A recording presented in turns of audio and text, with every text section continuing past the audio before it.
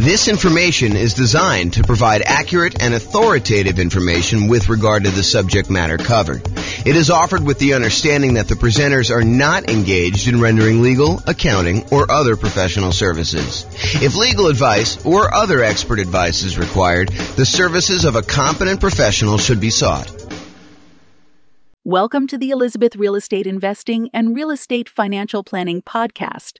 Learn all about investing in real estate in Elizabeth, New Jersey, with a combination of real estate financial planning and modeling with numbers specific to Elizabeth, plus syndicated, more generalized recordings of live and pre-recorded real estate investing classes. Not all of them specific to Elizabeth. Be sure to stay tuned after the podcast for a message from our sponsors. Well, good morning and welcome, everyone. I am James Orr, and we've got a really special class today. So today is improving cash flow when searching for your next rental property. And I'm going to jump right into it. This is kind of one of our mini topics. It's one piece of the overall plan we have to improve rental property cash flow, or cash now, depending on kind of how you're looking at it. But this one is really this first section here when you're searching for the property. There's different classes we're going to do on when you're financing a property, different classes we're going to do when you're trying to optimize which strategy to use, different strategies, different cash flow improvement strategies we have when you're trying to improve your property itself. Different ones you use when you're utilizing marketing in order to get your tenant or tenant buyer in the property, different things we do when we own a property, and different things we do while we're renting the property. But today we're going to focus on searching for the property. So let's jump right into it. These are the areas that we're going to cover today. We're going to talk a little bit about selecting the right real estate agent. And it's probably not what you think it is, but we'll talk about that. And then we'll talk about locking or floating your mortgage interest rate. We'll talk about searching for less expensive properties, searching for pretty properties, which is counterintuitive, I think, to a lot of folks. And then searching for properties where the seller is offering seller concessions. And I'll go through some math on that for you. And then we're going to talk about searching for all the different creative financing strategies, like owner financing or wrap financing or subject to or assumable loans or installment land contracts or seller financing. So we're not going to teach an entire class on all those different types of creative financing, but I'm going to mention to you some of the benefits of basically searching out those creative financing strategies. So remember, the focus here is we're thinking about you as buying a rental property in the next 90 days, one that's going to move you toward being financially independent, even though prices may be really high, interest rates may be really high, and rents may be lagging. And so how can we do that to make it more profitable for you, safer, easier, with less risk? So we're going to really look at those things now. So let's talk about agent selection. I think a lot of folks, when I say agent selection, are thinking to themselves, maybe my real estate agent will help me buy the right property. And I think there's a part of that that's true. So you could go find an agent that's going to help you find a property that has a better ratio of rent to price, or a property that's going to have better rent appreciation, which overall is going to give you better cash flow in the long term, or one that's going to be in a part of town that's likely to appreciate a little bit better than another, or one that's going to help you avoid some costs or help you negotiate better and get a better price. I think all of those things are true. But one thing that I do want to focus in on is this idea that in some real estate markets, there are some real estate agents, and it's not everyone, but there are some real estate agents who will voluntarily rebate part of their commission back to you at closing. So imagine for a minute that you're going to go buy a $500,000 property, and the real estate agent is going to be paid by the seller in a lot of cases, but not always, but a lot of cases they're going to be paid, somewhere between 1.5%, 2%, 3%, 3.5%, 4%. It's all negotiated, but in a lot of cases, they're going to get somewhere in that 3%-ish range in order for helping you buy the property. And they're usually paid by the seller's real estate broker via the real estate seller. So if you think about it that way. But in some markets, the real estate agent who is helping you buy is willing to say to you, hey, look, I'm willing to pay you a rebate of my commission that I'm earning on helping you buy the property. So they may go in there and they may earn 3% of a $500,000 property, $15,000. And in exchange, they're going to give you back 1% of the purchase price, or in this case, $5,000 to you at closing. So once you close on the property, they're going to get $15,000. They're going to take part of their $15,000 and give $5,000 back to you. And this is all negotiated, right? Like some real estate agents will offer this up front. It's kind of like their program. Some real estate agents, you can negotiate getting a rebate back of their fee. And so it's just something to think about. So what I want to talk to you about is why this might be in a cash flow improvement. At first, you might think, well, I'm just getting part of my down payment back. Well, sort of, right? And I think that's true. You are getting part of your down payment back, part of the money that you had to come up with in order to buy the deal. But if you think about it in terms of how it improves cash flow, you might think about it this way. So it's almost like if you got $5,000 back on a $500,000 purchase, it's almost like getting $400 more per month back for a year, plus a little bit more. I mean, $400 per month for a year would be $4,800, and you got $200 extra. So it's really like getting $400 more back. And then at the end of the year, maybe rents have gone up a little bit, and you're not, if you were $400 a month negative, then maybe rents go up a little bit, and now you're not quite as negative after that. So you could look at this as offsetting some of your negative cash flow. If you've got negative cash flow on your property, ideally, we're trying to get you to the point where we can improve it all these different ways where you have very little or no negative cash flow or significantly positive cash flow, depending on your market conditions and where you are and what you're putting down and what your strategy is and how you're doing all this stuff, because a lot of it's variable. But ideally, if you were buying a property and let's say hypothetically it had $400 a month negative cash flow, but you're able to get this $5,000 rebate back from your real estate agent, then for the first year, you're kind of break even.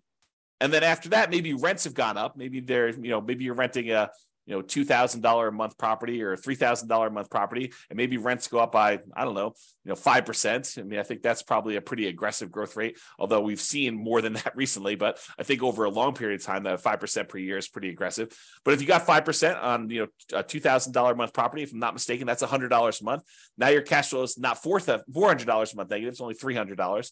And if you're on a $3,000 property, 5% improvement in cash flow. If I'm doing my math right, is $150. Now you're not negative $400, you're negative $250. So this could help get you over that first year of offsetting some pretty significant negative cash flow. Or if you have positive cash flow, it's a way to improve cash flow for the first year, if you think about it that way. Or a totally different way of looking at this, which I think is the one that most people are not finally attuned to, is you could take that $5,000 and instead of applying it directly to offset any negative cash flow or improving cash flow in that first year, you could say, I'm going to take that $5,000 and I'm going to use it to buy down the interest rate to improve cash flow on the loan I'm getting. Now, you may need the $5,000 upfront to kind of pay this to the lender when you go to closing, but you're getting it right back after you close as a rebate from the real estate agent in this example. So you may put up $5,000, buy down your mortgage interest rate, knowing that after closing, you're going to get $5,000 from your real estate agent, which could help offset the money you had to put up to do that. So how much improved cash flow will buying down the rate for $5,000, how much will that improve cash flow? Let's take a look. So this is a sheet that one of the lenders I worked with locally here, his name is Matt Weaver with Excel Financial, but he just sends over a sheet showing you kind of what rates are. And this happens to be the rates that he sent over earlier last week. And so I just pulled it up. It happens to be for a $500,000 property for a well-qualified buyer. I believe they're putting 5% down. So this one shows you, I'm not going to go into all the detail. I probably should do a whole class on how to analyze these. In fact, I think it's on the schedule for doing financing. So this one, though, shows you basically how much you had to pay in order to get an improved rate. So this shows you what your interest rate is. So if you decide, hey, look, I want to get the rate from my lender by not putting in any extra money. Like you could go to lender and say, look, what is my rate today if I don't pay you any extra points or extra fees? And they'll say to you, well, it's somewhere between 6.75 and 6.875 is what the rates were at this particular recording. And they vary all the time. And the amount you pay to buy down these things vary all the time. I should mention that too. But right now, if you take 6.875, you're going to get a small $618 credit at closing from your lender. Okay, so you'll get a credit. If you decide to pay $741, you could get 6.75. But what's interesting is if you choose to pay, a little bit more than, $4,000 and change, basically it's this $3,867 plus this $618, you can go from having a payment of, so whatever that is, $4,000, it's less than the $5,000 you're getting as a rebate. You could go from having a payment of $3,120 to a payment of $3,002. So in exchange for paying, just over, $4,400 or so, I'm really estimating. So paying about $4,400 to the lender, you can buy down your mortgage interest rate to 6.5%. So going from 6.875 to 6.5% is an improvement of $118 a month, the difference between $3,120 per month and $3,002 per month. So by going and doing that, you can improve your cash flow by $120 a month. It's not $400 a month for the first year. It's $118 a month for 30 years. Now, that might be an interesting way to improve cash flow.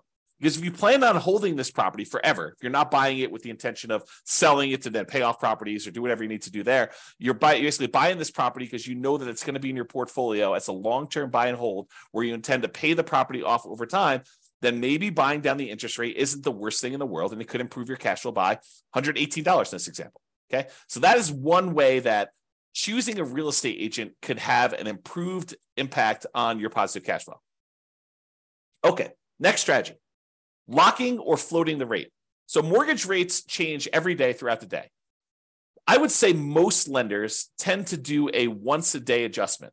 So, they reset their rates from their lenders at, 8 o'clock in the morning every day. And those are the rates that they're allowed to go and tell people throughout the day. So if you go to a local credit union or something like that, they may update their rates at 8 o'clock in the morning. And if you call anytime throughout that day, they're going to quote you that rate. But the rates are really changing all the time throughout that day. And the next day, when you wake up, they're going to be 8 o'clock in the morning. They're going to change the rates to whatever the current rate is for that day. So if you think about it, while you're shopping for a property, what if you're concerned that mortgage interest rates are going to go up? Well, it's really difficult to accurately predict the future. I mean, we really don't know if interest rates are going to go up or interest rates are going to go down. We can sort of guess based on, what's happening in the political world, but, unexpected things happen all the time. And those can impact mortgage interest rates. But if you're concerned that rates will go up, you're like, look, I can afford this right now, but if rates go up too much more, it's not going to be worth buying. Maybe what you want to do is go talk to your lender. And with some lenders, you can choose to pay a fee to lock in your rate while searching for properties. You can say, look, I know I'm buying something in the next 90 days. If I go pay you a fee, then we can lock in this mortgage interest rate and I will be able to get this rate definitely anytime within the next 90 days in order to close on my property. And they will a lot of times do that for you. Okay. Now the lock lasts for a predetermined period of time. It's not like you could lock in a rate and then 10 years later, you decide you want to use that rate, you could do it. It's usually for like 90 days. And I'm not a lender, but my understanding is how lenders are using this is they're going in and they are pre-purchasing that block of financing for you. So they're saying, look, we reserve this rate at this style of thing, and it costs them a little bit of money to do that. Then if rates go up between when you lock your rate and when you close on the property, you're not penalized with the higher rate and have improved cash flow. So this is thinking about, how we're improving cash flow by doing this. So you do that. If rates go down though, like let's say you lock in a rate and then rates happen to get better while you're under contract, some lenders will allow you to take advantage of some of the drop, not usually all of it. So if rates drop by half a point while you're under contract, they may only give you half of that. Okay, so talk to your lender and understand the details of this when you're going to do it. Now, where this becomes especially helpful is when you're buying new construction properties, where it could take months and months and months between going under contract to buy the property and when you actually close on it. So imagine you go under contract and the builder tells you, okay, this is going to be a 9-month build time. The property will be ready 9 months from now. Well, a lot can happen to interest rates between when you go under contract and you think you know what the monthly payment is going to be, and 9 months later when you're closing on the property and they're delivering it to you, and rates are very, very different between then. So this locking the interest rate can help eliminate some of that interest rate for you. Now, you're going to want to talk to your lender because sometimes locking for a very long period of time is more expensive than what you perceive the risk to be. Now, if rates really jump up, it could have been a really good value play for you to go buy that. But a lot of times we don't know. And so you want to talk to your lender and say, what's the cost of me locking the rate for 90 days or 6 months or whatever you're going to do? And try to work out a plan to see what seems like a good value for you to do that. Let me take a beverage drink here. Okay. So, and this one seems obvious, right? The strategy of looking for less expensive properties. In theory, you think, hey, searching for and buying a less expensive property often means that the monthly payment and the taxes and the insurance on that property tends to be a little bit lower. So if you're able to get similar rent for a lower priced property, that can improve cash flow. And I agree with that. As a really, really rough rule of thumb, for every $10,000 less of an expensive property that you buy, it saves you about $50 per month less in mortgage payment. So if you've downloaded the world's greatest real estate deal analysis spreadsheet and you've analyzed a few deals and you kind of have a feeling for, if I buy this, whatever it is, 400, 500, 200,000, $1 million property in my marketplace, and if I get this rent, I'm going to have $100 a month positive cash flow or negative $200 a month positive cash flow. You could think to yourself, okay, well, I know what a deal is at $500,000 as an example, and I get $2,000 a month rent. If I go buy a $490,000 property, well, that's going to be about $50 better cash flow. Really, really rough math. Okay. And so let's talk about where that comes from. So this is based on I'll tell you the story first. When I was a kid, my father was a real estate agent. And my father told me the really rough rule of thumb was when you finance a property, at the time this was true, $7, the rule of thumb was for every $1,000 that you borrow, it was $7 per month in payment. And so my father would be out, talking to a client, and they'd be like, "Hey, how much is the monthly payment going to be on this?" And so my father could, relatively quickly in his head, take the amount that they're paying, divide by 1,000, and then multiply by 7 in order to get a really rough estimate of what their monthly payment would be. And this is just principal and interest. Okay. And that rule applied when interest rates were in the 7.5 to 7.625% range. Okay, a little bit higher than where they are now. Now, when I was doing real estate brokerage, I'd often give clients a really rough $50 per $10,000 of purchase price rule of thumb based on that 30-year fixed rate loan. And so that's the rule that you're getting here.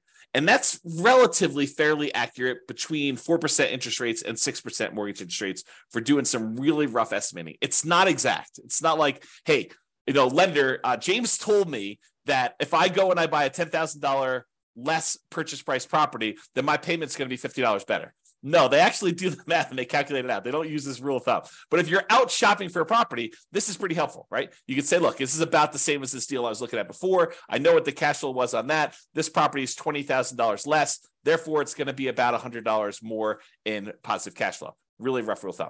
Now, this is just principal and interest. Doesn't take into account taxes or insurance or maintenance or anything like that in there. It's just the principal and interest part of the loan, and it's a 30-year loan. And we're assuming that interest rate is somewhere in that 4 to 6% range. So, you're probably going to be a little on the higher range right now if you're in that 6+% interest rate. So it can also be used to estimate how much that cash flow changes. I kind of mentioned that. So if you're wondering where this comes from, here is the actual chart showing you how much a monthly payment is on a $10,000 loan, 30-year loan at $10,000. So it shows you, if you were getting a 2.5% mortgage interest rate, it'd be about $40 a month. Where it gets about 50 at 4.375, it's about $50 exactly.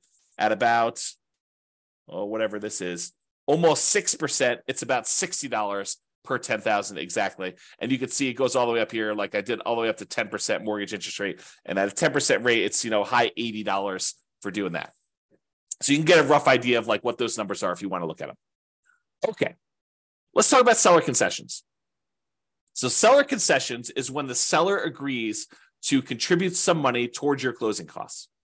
A lot of people think of this as this would reduce how much money I need to bring to closing because it helps cover, things like closing costs or my share of title insurance or, my share of the loan costs or whatever it is. So you could think of it that way.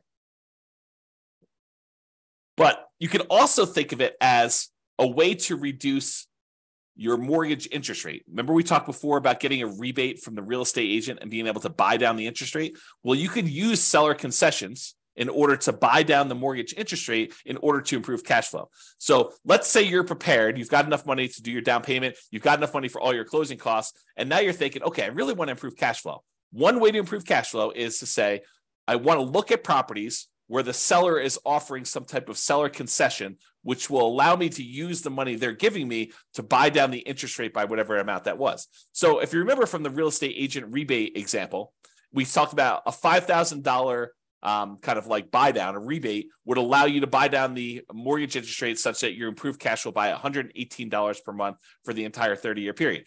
So if you're able to get a seller to contribute $5,000 toward your closing costs, you can improve your cash flow by $118 by taking that money and buying down the interest rate with it. So maybe you want to search for properties where the seller is offering seller concessions. And we haven't talked about it because we're not talking about making the offer yet. But this could also apply to when you're making an offer.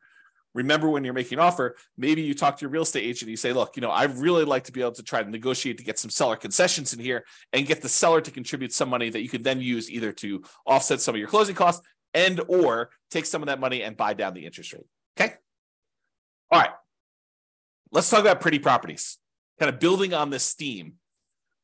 So I'm going to kind of walk you through an example here that may be counterintuitive, right? Because I think a lot of real estate investors, they think that, buying a property that needs a little work and capturing a little sweat equity is a better deal. For example, let's say you can go find a property that needs $10,000 in work, but you could buy it for a $30,000 discount. So if you think about it, you're going to go in there and you're going to find a property. It's kind of rough, needs a little bit of fix up, needs some kind of attention to stuff. But for $10,000 out of pocket, plus maybe some of your sweat labor, kind of your effort doing it, maybe $10,000 in hard cash and materials and goods and stuff like that, you could buy this property. You're buying it at a $30,000 discount, such that if you put in the $10,000 worth of work, you've captured, using sweat equity, I use captured in kind of quotes there, but you captured $20,000 in equity. You basically got $20,000 in equity by doing this work yourself and paying the $10,000 in like materials and goods and do that.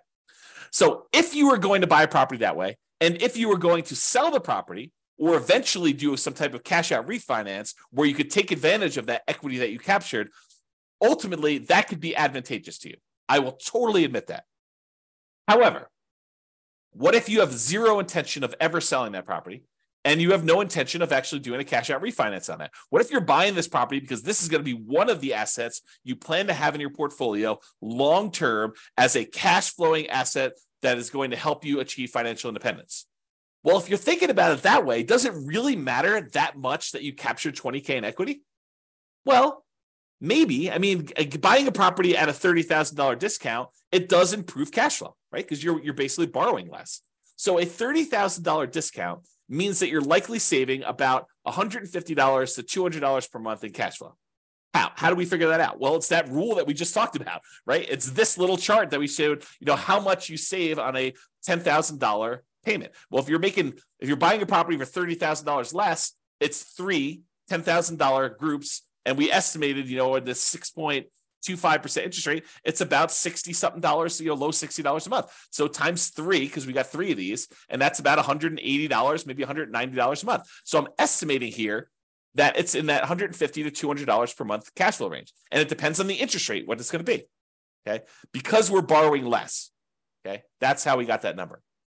But what if instead of doing that, because $150 to $200 a month isn't bad. But what if instead of doing that and finding a property that needs work and having that extra $10,000 that we have to have on the hand in order to do the work and then doing all the labor ourselves and kind of putting in all effort, what if instead of doing all that work, we said, look, I'm just going to find a pretty house that doesn't need any work.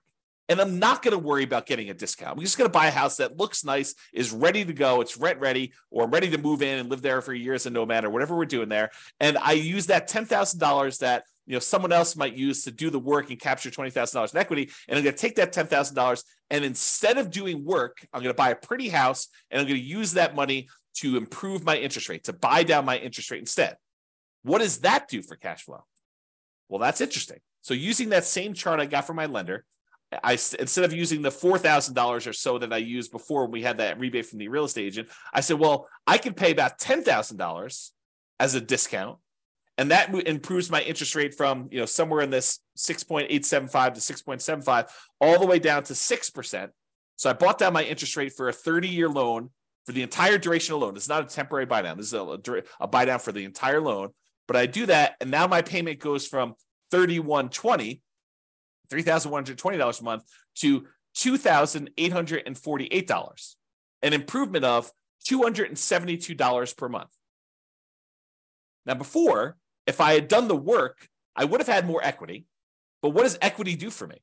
If I'm keeping the property long-term to buy and hold, it doesn't really help me at all, right? It does improve that cash flow because I bought it for $30,000 less. But instead of taking that $10,000 to capture $20,000 in equity, I took the same $10,000 and I've now improved my cash flow by $272 a month instead of about $180 a month. So it's almost $100 more improved cash flow by doing it this way.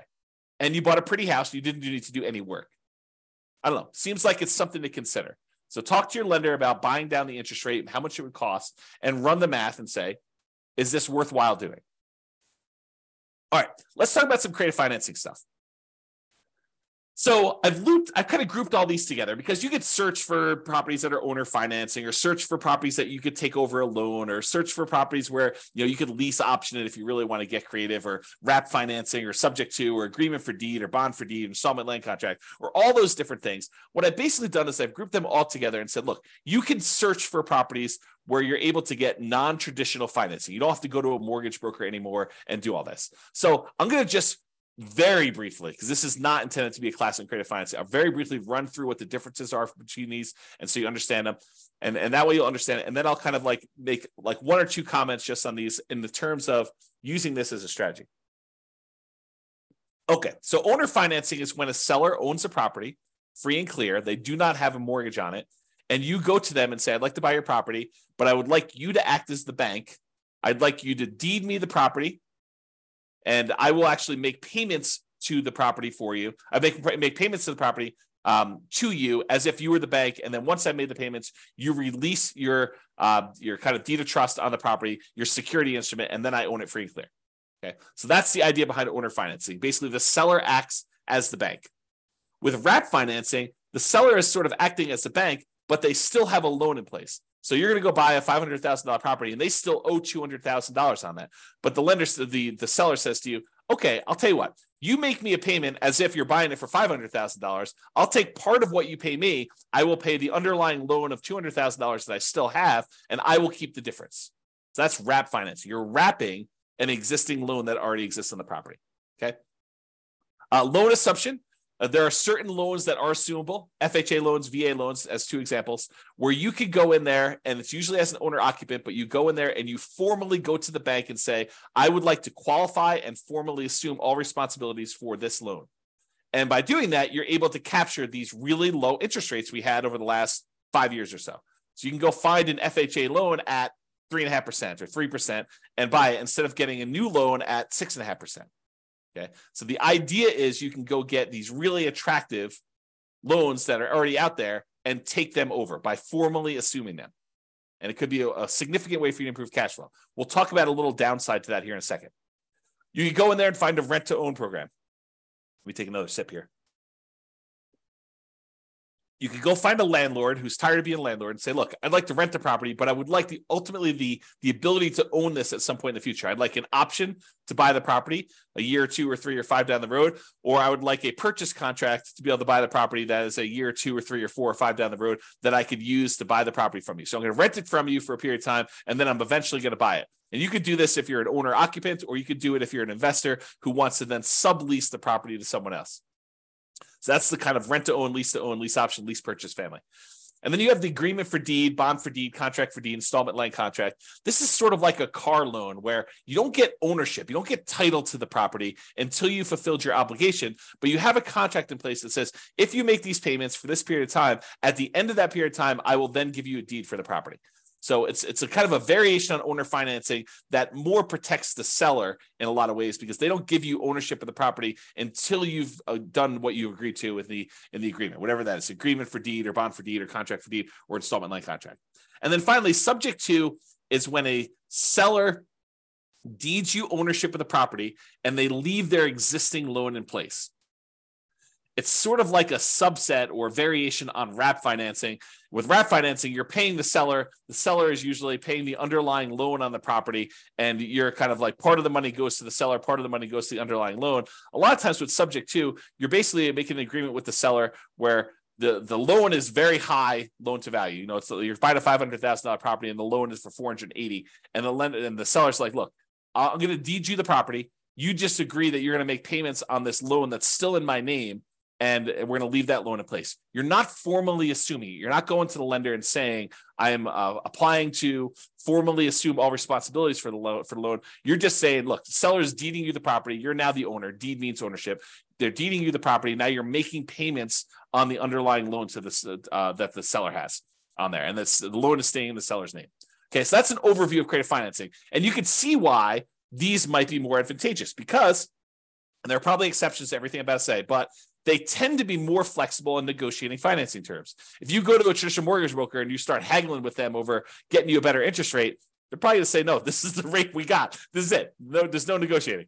But if you go to an owner, they might be much more willing to say, hey, look, interest rates right now are 6.5, but I'm willing to, do financing at 5% or 8%. I mean, it could go either way, right? So you could possibly negotiate improved interest rate and loan terms.